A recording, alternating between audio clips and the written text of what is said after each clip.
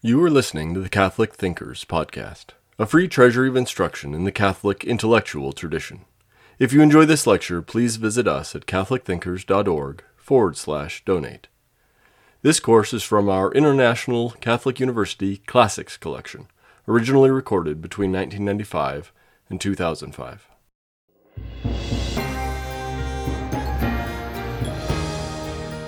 This is the second lecture in a series entitled The Logic of Religion.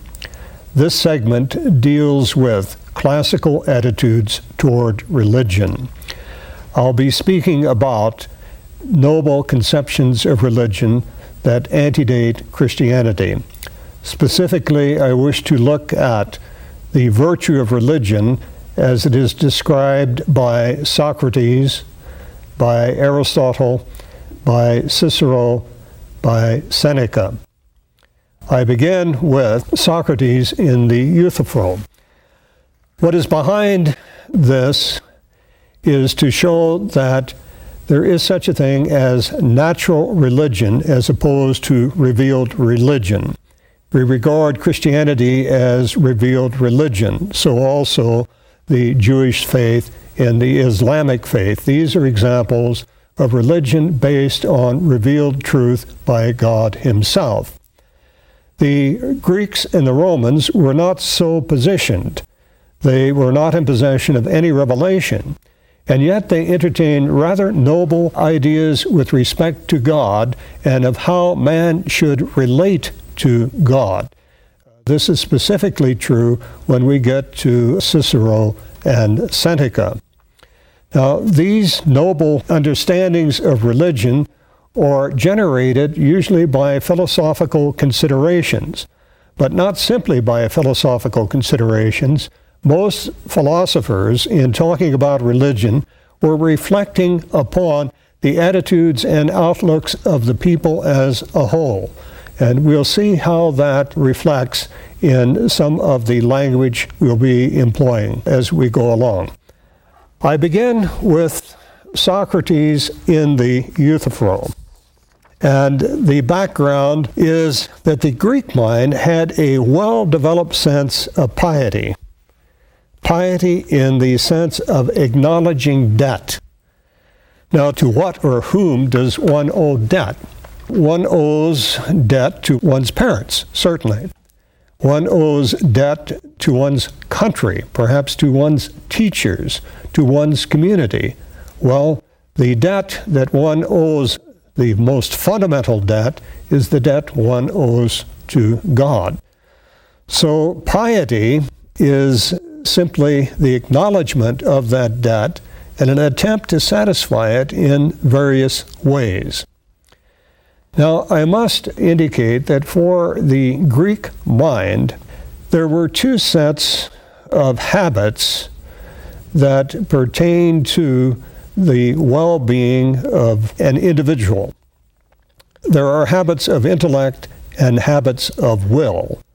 Habits of intellect included things like science and art, what we would today identify medicine and law, the natural sciences, as habits of intellect. But there are habits of will, too. And a habit is simply the ability to do something with ease, that is, with freedom, with a certain amount of satisfaction. We all know how difficult it was to learn the multiplication tables or even to tie one's shoes at one time in life. We acquire the facility to do that with ease as a result of repeated acts, and with that comes a certain degree of satisfaction. We enjoy doing what we do well.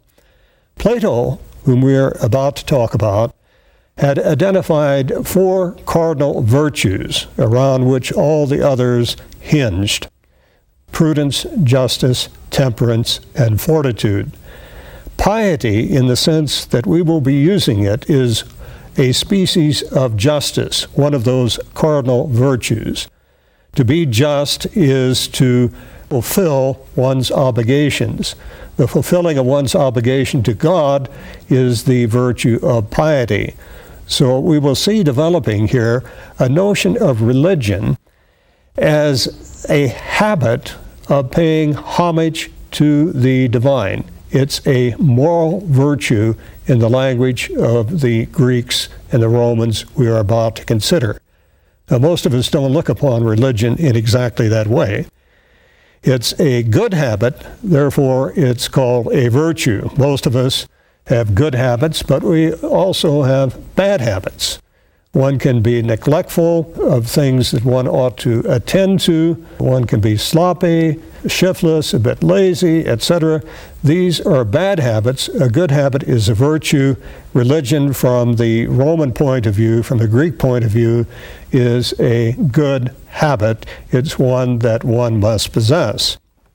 Now, saying that, we find that in the dialogue, Plato's dialogue, the Euthyphro, the part of justice which has to do with the attention to the gods constitutes piety. That's straight out of Plato. And the remaining part of justice is that which has to do with the service to one's fellow men. Justice is a virtue which binds all the others together into harmony and brings unity to the person taken as a whole. Now, he's talking about justice in general and not simply the virtue of religion. The virtue of religion is based upon one's recognition of the gods. Now, what does attention to the gods mean? The gods cannot be benefited by our paying homage. We can't do anything for the gods. They exist out of time. So they cannot be benefited or brought to a greater degree of perfection by anything that man can do. The virtue, then, is not perfective of the gods. We're dealing here, whenever we're talking from a classical perspective, we're talking about ancient Athens, we're talking about Rome largely before Christ. We don't have the refined or perfected notion of God that we will find in the Hebraic scriptures and in the Gospels. We have to keep that in mind. So when I'm using the word God or gods, it's from the perspective of classical antiquity. Now, to practice piety with respect to the gods involves a kind of service. And if one is to be pious, one must commit oneself in some fashion to the practice of such service. And Plato in the Euthyphro suggests that praying and sacrifice are modes of service, honor, praise, and gratitude. And the result of that, the result of honoring, praising, showing gratitude, is that salvation is brought to individual families and states. This is a rather interesting concept. Now, Socrates, as we know, was eventually put to death, and the charge was impiety. He was charged with impiety because he didn't recognize the gods accepted by the state. As a consequence, he was charged with corrupting the youth. Now, it's well known that Socrates was neither an enemy of morality nor of the state. As a matter of fact, he had a very noble conception of God, one that was not shared in the popular culture at that time, with its plurality of divinities, some glorifying vice as well as virtue. Now, a little background. For Socrates, a wise man is one who is both good and happy. That doctrine has a bearing on my present topic, namely man's attitude toward the divine. Socrates argued that happiness is dependent upon integrated selfhood. Now, what does that mean? An inner harmony of self with self. Or put another way, integrity. Integrity is achieved through the education of will by insight. If you want to motivate someone, you have to show them the worth of that which they are encouraged to pursue. Insight itself is attained through training, through education, if you will, through purposeful thoughtfulness. Socrates is famous for the remark, "The unexamined life is not worth living." Now, to achieve this insight, what is required, in his words, is plain, hard, honest, humble thinking in the context of a triple dialogue. The triple dialogue is conducted with oneself, with others, and with the mysterious ultimate that lures man on. Virtue can be taught because the relevant insights which generate the virtuous life can be communicated. Education, again, is all important. The virtue of religion is piety, and piety can be taught like any other virtue. On the subject of prayer, Xenophon records that Socrates' ideal was to pray for that which is good without further specification, believing that the gods know best what is good for you. Now, in Christianity, we teach children that you pray to God. You can pray for what you want, but God knows best what is good for you. You may not get an answer to your prayer immediately, but no prayer goes unheard, and you may find fulfillment way down the road, a fulfillment that you didn't expect. In Alcibiades, too, Plato has Socrates approve this old Spartan prayer, and I'll repeat that prayer, and listen, you may find it as charming as I do. "Give us, O King Zeus, what is good, whether we pray for it or not, and avert us from evil, even if we pray for it." Socrates' ideal prayer is also shown in a beautiful prayer to Pan, which occurs at the end of the Phaedrus, the dialogue, the Phaedrus. Now, we're talking about the 4th century BC here. "O beloved Pan, and all ye other gods of this place, grant to me that I may be made beautiful in my soul within, and that all external possessions be in harmony with my inner man. May I consider the wise man rich, and may I have such wealth as only the self-restrained man can bear or endure." And then he turns to Phaedrus as a persona in the dialogue and asked, "Do we need anything more, Phaedrus?" And the answer is, "For me, that prayer is enough." Now, we really don't seek the sources of our spiritual life in antiquity, that is, in Greek and Roman sources. But I think as this lecture unfolds, we can see that there is a gold mine there, so to speak, of insight that can be employed even by the Christian. As a matter of fact, I think we will see that Christianity, as it was received in the minds of those we call the fathers of the church, that Christianity was developed, amplified, implications indicated by employing the categories of Greek thought.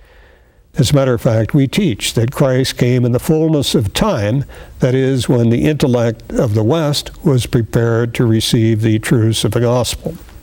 To turn to that other great Greek intellect, Aristotle in his day will say that the word father, when applied to Zeus, includes Zeus's care for men, which is interesting, that the notion of father is bound up with the notion of caring for, responsibility, if you will. This idea first appears in Greek literature in a passage of Plato's Apology, in which Socrates says to his judges, quoting, "No evil can come to a good man either in life or in after death, and God does not neglect him." We have these bits and snippets from what Plato reports about Socrates. We have no writings from Socrates himself. There's no doubt that he's a real person. He was a teacher of Plato. We depend on others for a recounting of Socrates' views. Now we move directly to Plato. It's through Plato that we know most about Socrates, but then Plato leave the Socratic dialogue, so to speak, and now move to others. Plato followed Socrates and rejected what he called the indecent fables told about the gods. It was those indecent fables that Socrates was rejecting, and it was on that account that he was called impious. Plato identifies the poets who make up these fables that are conveyed in popular culture are a danger to the health of society. They're lying about things that we have some truth about. Plato's conception of the divine and of man's relationship to the divine was, I think, most lofty. In the Timaeus, where the central character of the dialogue, Timaeus, begins his story of, quote, creation, we learn that the eternal model is the demiurge himself. A distinction has to be made here. The notion of creation is more like the notion we employ when we talk about an artist creating, not God creating the world out of nothing. For Plato, there was eternal matter, there was a demiurgos, a divine-like maker, and then there were the eternal archetypes in the light of which the making took place. So you have three sets there, all eternal: matter, chaotic, the maker, the artificer, and then the ideas in the light of which that which we encounter in nature and in ourselves was in fact made. But to return to my text, in the Timaeus, we learn that the eternal model is the demiurgos, or the demiurge himself. This is Plato now. Let me tell you, then, why the Creator made this world of generation. He was good, and the good can never have any jealousy of anything. And being free from all jealousy, he desired that all things should be as like himself as they can be. End quote. The eternal being of the demiurgos, the maker, the organizer, is orderly. When he takes over discordantly moving primordial matter, he brings to it order from disorder. The eternal being of a demiurge is intelligent. Therefore, since intelligence cannot be present anywhere without dynamic soul, psyche, the demiurge fashions intelligence, that is, nous, within the soul. You can say that he gives intelligence an ensouled embodiment. The demiurge is the symbol of incarnation, the process of the embodiment that bridges the gulf between the eternal, changeless being and the time and space changeable becoming. The timeless model is brought down to earth and is rendered incarnate in a multiplicity of things. So we have the eternal ideas, chaotic matter. It's the intelligence of the demiurgos that introduces order into this chaotic material realm. So you have a realm subject to change and flux, and then apart from that, you have the eternal ideas in the action of the demiurge. And we should also note that the demiurge is not to be equated with Yahweh of the Bible. The demiurge is not experienced as utterly transcending his creation, but is actively engaged within it. The demiurge is pictured, again, as an artist, working with somewhat reluctant materials which he has not made, but which he struggles to shape in a way that expresses, insofar as possible, the goodness and intelligibility of his model. Those words keep coming back.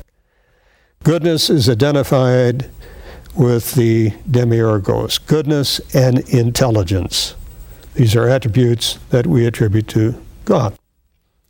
The parallel between the demiurge and human beings struggling to express themselves in their concrete existence is found in the essentially good and orderly intelligible, shall we say, structure of individuals who meet Socrates' criteria of good and wise. So that notion is important to the extent that human beings participate in the life of intellect and goodness. They resemble the demiurgos. Plato's philosophical outlook includes personal belief, then, in the providence of higher intelligences with regard to human affairs. According to his basic philosophical conceptions, no city-state can attain a high degree of culture unless its rulers pattern that state in the light of the ideas, that is, the archetypes.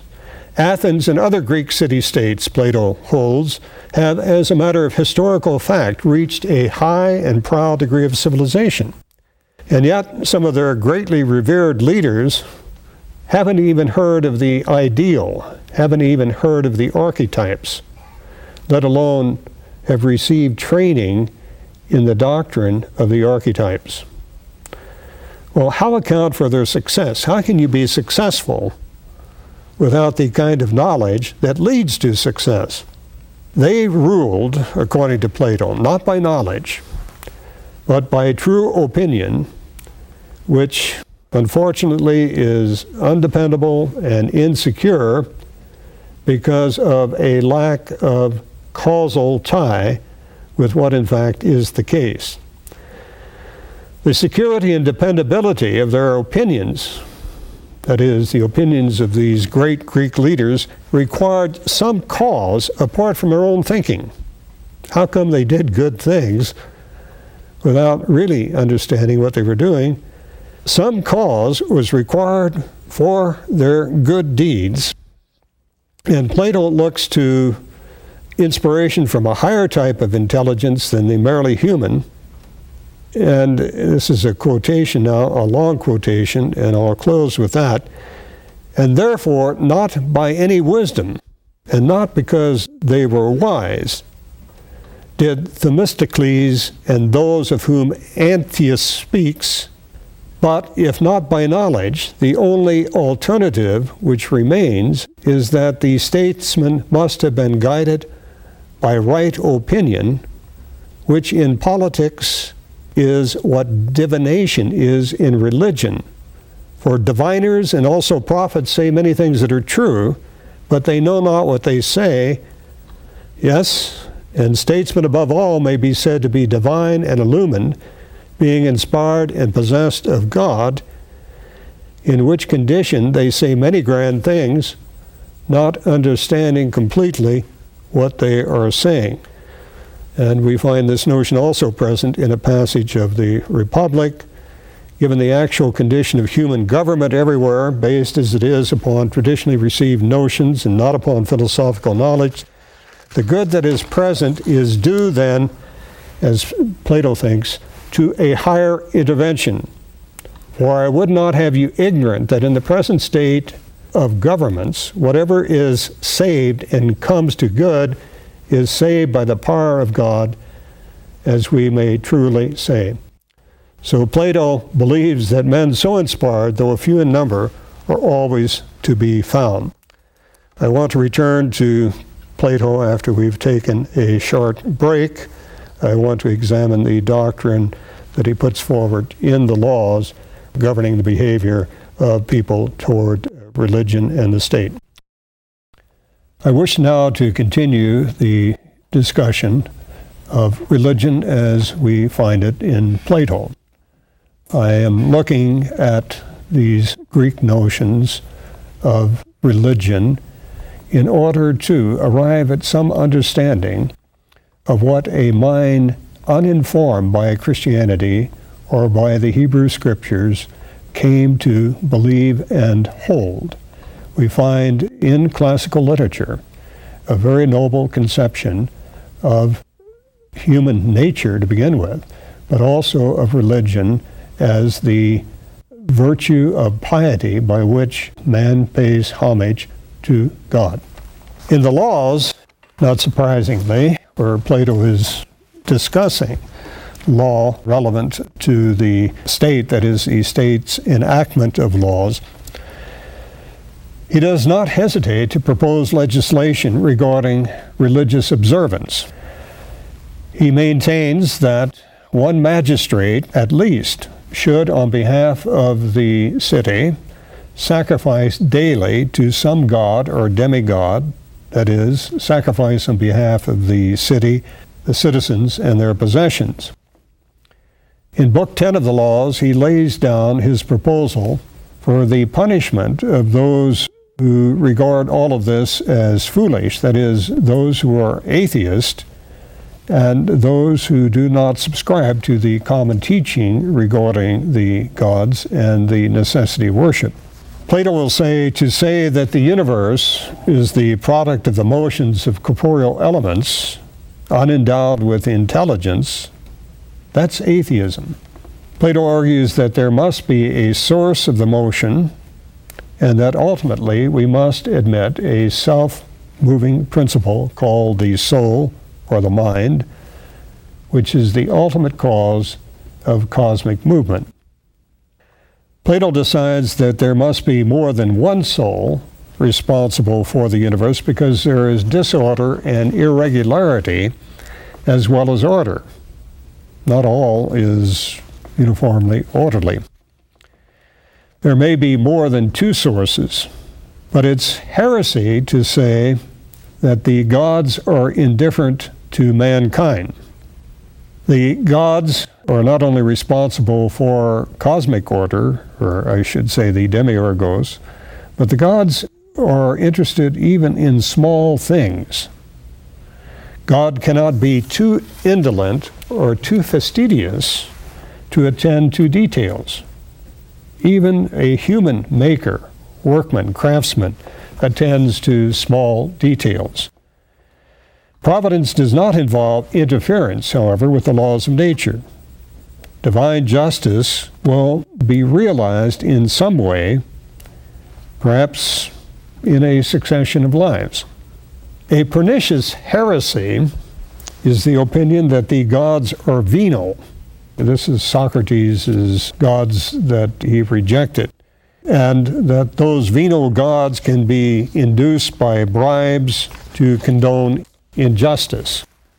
Penalties are to be inflicted on those proved guilty of atheism or heresy. A morally inoffensive heretic will be punished for at least 5 years in a house of correction, and a second conviction will be punished by death. That's rather severe. We talk about the death penalty in our own time, and we are reluctant to impose it even for mass murder, for rape. And here Plato is suggesting that the unity of the state, the integrity of the collective conscience, as it were, of a people, requires a submission and a public denial of that which the people as a whole believe is a major offense, a capital crime. Heretics who also trade on the superstition of others with a view to their own profits, or who establish immoral cults, should be imprisoned for life. No private shrines or private cults are to be permitted. Religion is, in Plato, a communal affair. Before proceeding to prosecute an offender for impiety, the guardians of the law should determine whether the deed was done in earnest or from childish or youthful frivolity. Though there is a difference in emphasis between the laws and some of his earlier works, Plato's overall view is not different from those which he espoused in the Republic, a much earlier work than the Laws. In the Republic, Plato says, "Religion is beyond the sphere of the philosopher and the legislator. Tradition is to be followed in these matters." That concept that tradition is to be followed is a rather important one. St. Thomas, in the Summa Theologica, will insist that tradition normally has the force of law. The traditions of a people are the unformulated laws it lives by, so to speak. And here Plato is suggesting that tradition in matters of religious practice is all-important, perhaps overriding. This is a direct quotation. He's talking about Apollo, the god of Delphi. To Apollo, there remains the ordering of the greatest and noblest and chiefest of all things. Which are they? Well, the institution of temples and sacrifices and the entire service of the gods, demigods, and heroes. Also the ordering of the repositories of the dead and the rites which are to be observed by him who would propitiate the inhabitants of the world below. These are matters of which we are ignorant ourselves, and as founders of a city, we should be unwise in trusting them to any interpreter but our ancestral deity. So there is a problem raised here regarding orthodoxy, so to speak, which even in Platonic discussions of religion comes up. How do we guard against fallacious interpretations of the tradition? Well, we leave Plato. We leave with a recognition that there is an order that transcends the material order of sense experience. We leave with the recognition that behind the orderliness of nature there is a divine-like intelligence, and that because of its goodness, its benevolence, that we should recognize it and pay homage in some fashion. So religion comes out of the recognition that there is an indebtedness, and both Plato and Aristotle will regard then religion as a personal moral virtue, a species of justice by which man pays homage to the gods upon whom he is dependent in some fashion. Aristotle did not have much to say about religion, but I would like to indicate just one or two things where we do find something, not much, but something. There are no significant texts relevant to the subject of religion. Though we do find in one place Aristotle offering a psychological interpretation of belief in the gods. He discusses the possibility that our notion of the gods comes out of experience that we've had in dreams. But then he goes on, and this is more like Aristotle, that our notion of God is derived from the order and harmony in the universe and our attempt to render that order and harmony intelligible. There can be no doubt, however, that Aristotle argues to a number of concepts associated with the divine. He takes for granted an immaterial order. I mean, he can reason to that. He also argues to a first or ultimate cause which draws all things to itself, a summum bonum, something drawing everything to itself. And then Aristotle also has a self-thinking intellect. But I know of no text where he prescribes homage or piety. So these concepts become very, very important to later Christian discussions of religion. The immaterial order certainly presupposed. We look upon God as contemplating himself. We look upon him as benevolent. We look upon him as the end of all things. I turn next to Epicurus, who lived approximately 341 to 270 BC. Now, this is contra to the rather noble conceptions that we've just seen in Socrates and in Plato. For Epicurus, religion is a disease of the soul, having its origin in fear of the gods and of the hereafter. It's not respect for the eternal laws, as Socrates and Plato thought, which is at the bottom of religion. It's quite the opposite. The frightening qualities which we find in nature lead men to search for sources responsible for them. But these sources, given the chaotic state of the human condition, can hardly be imagined as beneficent. Man also created his gods because he was convinced that the evildoers should be punished in an afterlife. So God is created as a supreme judge, so to speak, creating a punishment for those that were evildoers in this life.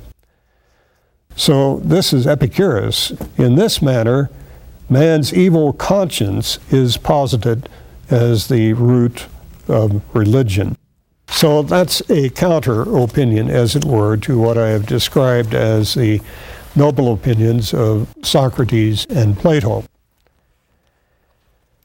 I wish to look at another ancient view of religion, and this is from Cicero. And to date him, he lived in the years 105 to 43 BC. And this discussion is taken from his work that is handed to us in English, title, On Religious Institutions. Cicero regards social organization as closely related to the divine. It's natural, he says in his book De Legibus 3, that we should consider first the means by which the state endeavors to win the favor of the gods, and then second, the ways by which the state under divine favor lives and functions. In the one case, the state acts through religious ceremony and priestly order, but in the other through magistrates and groupings of the chief men and people. So that proposition again is that the state has a stake in collective worship, and that involves rite and ritual, ceremony, and then how should the state itself function in the light of its relationship to the divine. And to bring this to some sort of code, he introduces what for him is a code of religious law. And in introducing that, he has a preamble in which he urges all citizens of the Commonwealth to believe implicitly in the supremacy of the deathless gods. For the gods not only govern the universe, but they also perceive and record acts and feelings of each individual. Now, this is the first time we have picked that up in classical literature, that what goes on in our souls, so to speak, is judged by the gods.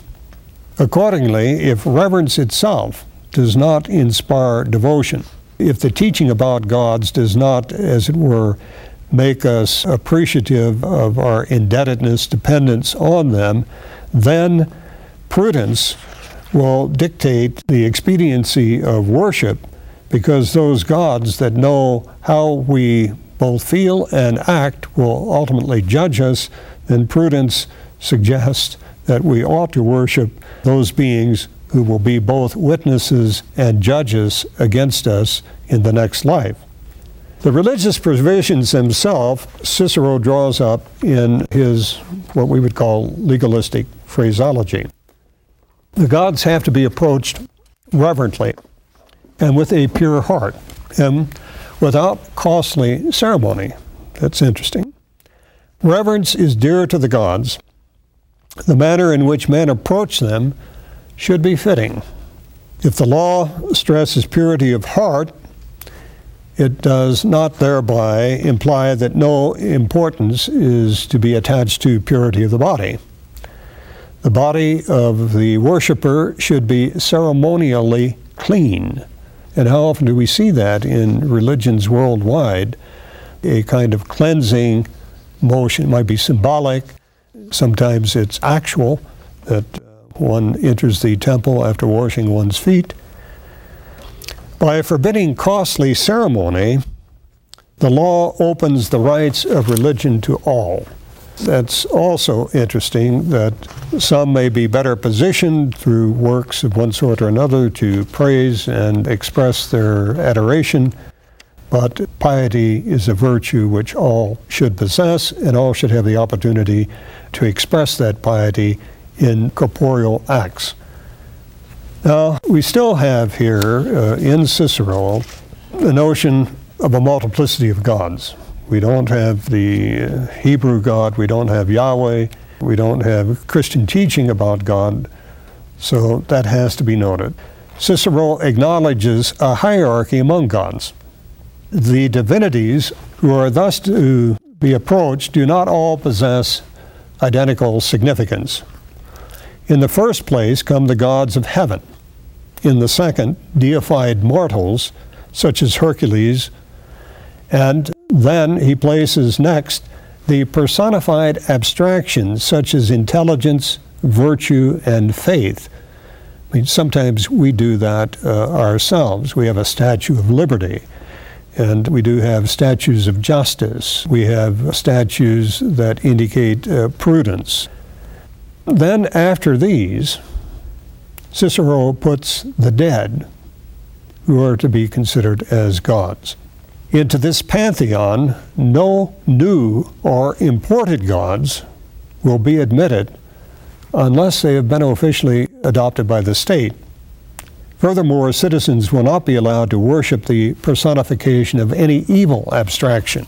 That's, for me, rather interesting that there is a hierarchy to those whom we should pay homage.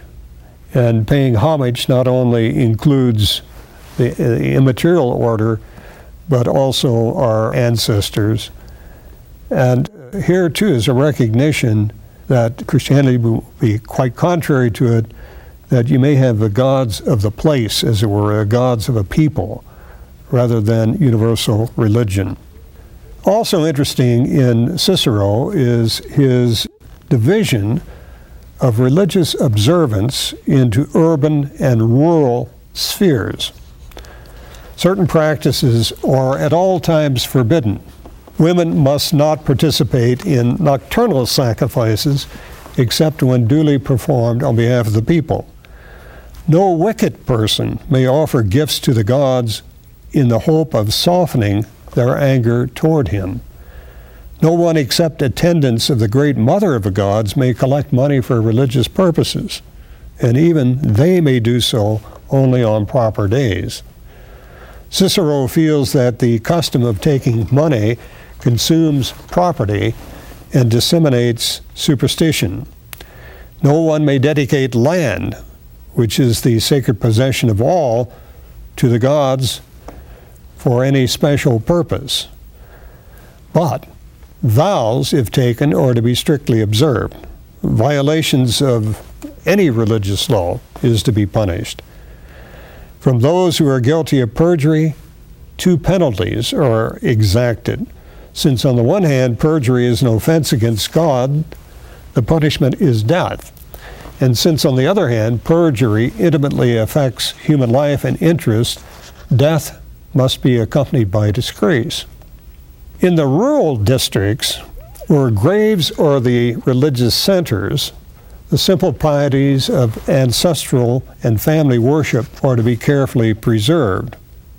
Recognizing the importance of religion in the countryside, he decrees the days of relaxation, we would call them feasts, falling at such seasons of the year as naturally coincide with the end of the farmer's labor. In the cities, on the other hand, the gods are to be worshipped in temples, where statues bring them vividly before the eyes and thoughts of men. Another ceremonial form which accompanies urban observance is that of public games. Ritual, that is, the rites that are to be observed in approaching the gods, is subject to guidance of a set of priests, public priest, which he calls the sacerdotia. And priests fall into two separate groups. The first mentioned by Cicero are the pontiffs.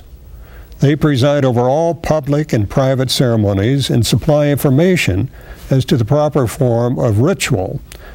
Within their competence also falls the duty of punishing with death any vestal who fails to keep her vow of chastity. Then there are certain priests assigned to the worship of a particular divinity, and these are the flamens. Cicero doesn't describe their duties, but he does describe the duties of the Vestals, groups of women who direct the worship of Vesta. They guard the sacred fire, symbol of a city's domestic life, and may never allow it to become extinguished.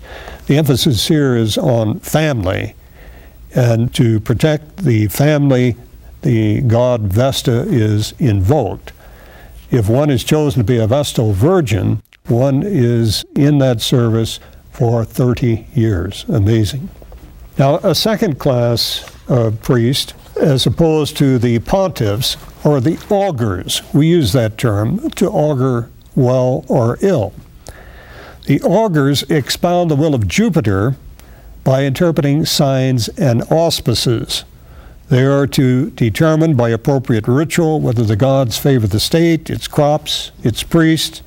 Their pronouncements duly delivered after formal observation or law, even to the military commanders in the field, and, of course, to the magistrates in the city.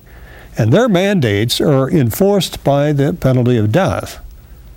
The chief and preeminent power in the Commonwealth, then, is that associated with the augurs, with their authority. Declaring war, concluding peace, or striking a treaty are all done with the sanction of religion, that is, the official college.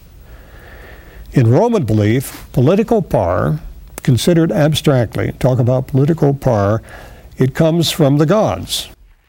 Human agents can properly exert political authority only when that authority is divinely sanctioned.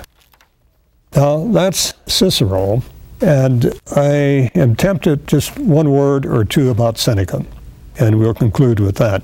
In his treatise on private life, Seneca, now we're talking about a later Roman. Seneca's dates are roughly 4 BC to 65 AD, so Seneca is a contemporary of Christ.